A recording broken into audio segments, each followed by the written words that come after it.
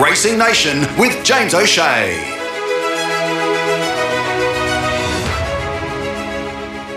You are listening to Racing Nation, and this weekend it's one of the great races, not only on the Queensland racing calendar, but the Australian racing calendar, the Doomben 10,000. It's this weekend. It's one of 9 races from Doomben. The Clear Mountain Fairview Stud. Let's see if we can help you find a few winners on the program, and hopefully just the man to do that. From the BRC, Nathan Exelby. He joins me now. How are you? Yeah, really well. Thanks, James. It's been a great week, big build up to the 10,000 with the Everest winner in town, and you know, I guess from the Carnival's point of view, you're sort of keen to see him stand up and win that race and put the Carnival up in lights. It's been great to see Clayton Douglas. I suppose it's not the normal some of the bigger names we know of racing, but obviously seen a lot of different interviews with him. So I guess the Queensland racing public, or the Queensland public's got a really good chance to see and learn a bit about Clayton Douglas. He was so generous with his time there on Tuesday morning. There was interviews from 6 o'clock through to about 3 o'clock, I think, and photo shoots in between. And no, it was just he was very, very generous with his time, happy to promote the race and showcase his fantastic horse.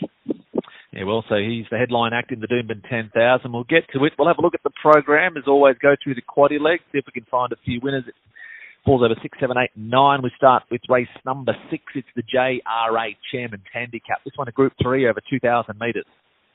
We might go thin in some later races, but not this one. This is a doozy. Go down the page, inclined to risk Platinum Invader, probably wants further. I think Yonkers is a big improver here. He ran last start, but it wasn't a bad last, and he did win this race last year. Carefulness is going well. You've got to have him in.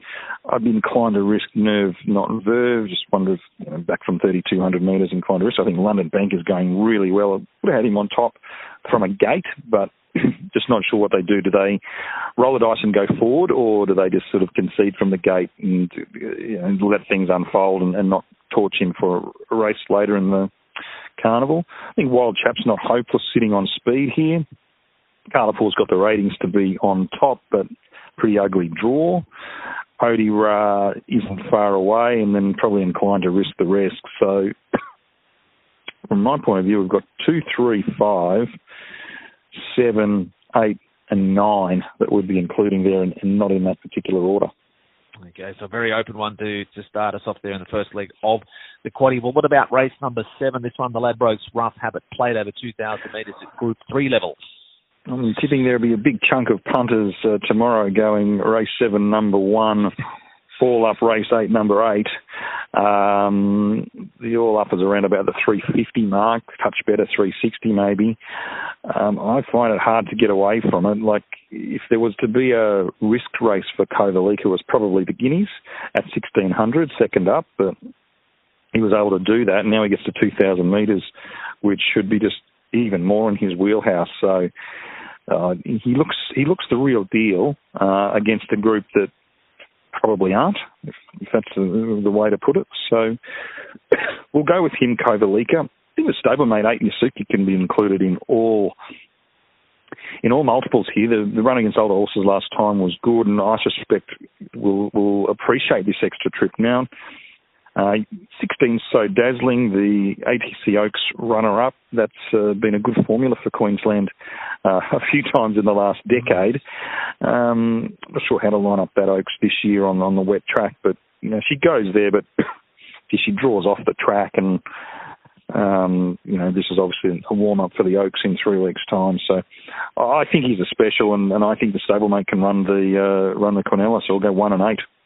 1 and 8 in the second leg. What about the third? You mentioned many of the all-up punters will be into this one. It is the Ladbrokes Doomben 10,000. It's over 1,200 metres. Group 1, as you know, Weight for Age, Giga Kick.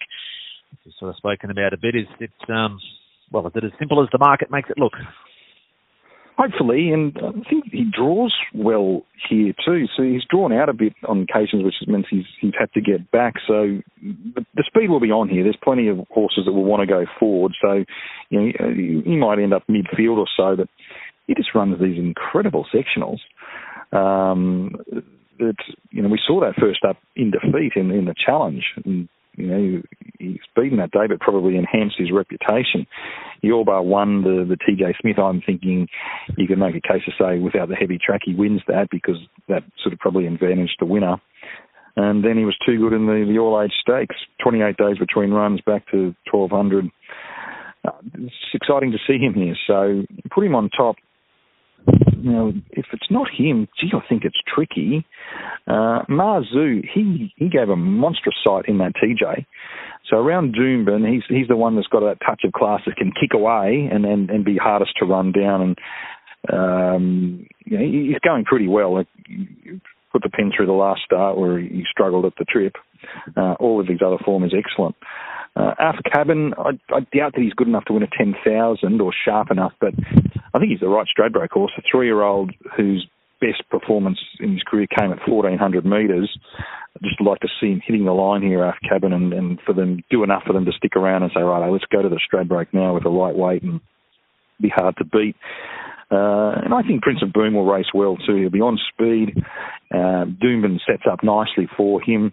This is another level up. But having said that, he's around, Paul Ellie, Rothfire, Private Eye last time. So a couple of those have been super competitive against the best this year. So I don't think he's too far away from them. So we go 8 for the minors 2, 9 and 6. The lucky last, race number 9, the Magic Millions Bright Shadow over 1,110 metres seems to be the way it is. The big field to finish us off here on the lucky last. Yeah, and they're typically tough races. I can see why Extremist is the favourite off the inside. Back to 11.10, that doesn't excite me a whole lot with her. I think 1,200's been perfect for Extremist, so she'll be there, look, the winner.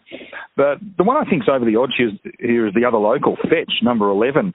28 days between runs now. I thought the effort at Eagle Farm was good. I thought she was poorly weighted in that race with 58.5, and she was good, beaten by one who was outstanding on the day and ran really good figures, and the figures in a race that weren't far inferior to what Prince of Boom was running on the same card. So off the good gate here, she'll just smoke the pipe in behind them. I think she's a terrific hope at the double figure. So we'll go 11 Fetch, 9 Extremist. 3 A Very Fine Red is going well and draws well, so you have to respect her. But she's weighted up. 14 Comrade Racer, I'm inclined to risk. James, she's a horse that we saw 1,300 last prep, so I think 1,100 around Doomben, 200 is too sharp. So the ones I'm probably wary of would be the first uppers from Godolphin, Hellfest and Siege. So I perhaps want those on side. So we'll go 11, 9, 5, 10 and 3 A Very Fine Red. Okay, so that's look there at the lucky last year. Very interesting edition of the 10,000 and a number of great races on the program there as well. What's the best bet on the program? Let's go early. Race 1, number 11, Self-Indulgent. She was average first up, but that was typical with what she did last prep. But she got her act together second up and won. And all she did last preparation was improve the further she got into the prep. So she'll be even better again tomorrow. I think she rolls forward off the widest draw, but there's not too much dangers inside of her. I think she'll get one off the fence, and that being the case, I think she can win the opening race. Self-Indulgent. Self-Indulgence, race 1, number 11. Best value or best each way? Let's go Fetch in the last. I think she can really gets a great chance to get some black type tomorrow. All right, so we'll bookend the program. What's that with 11s?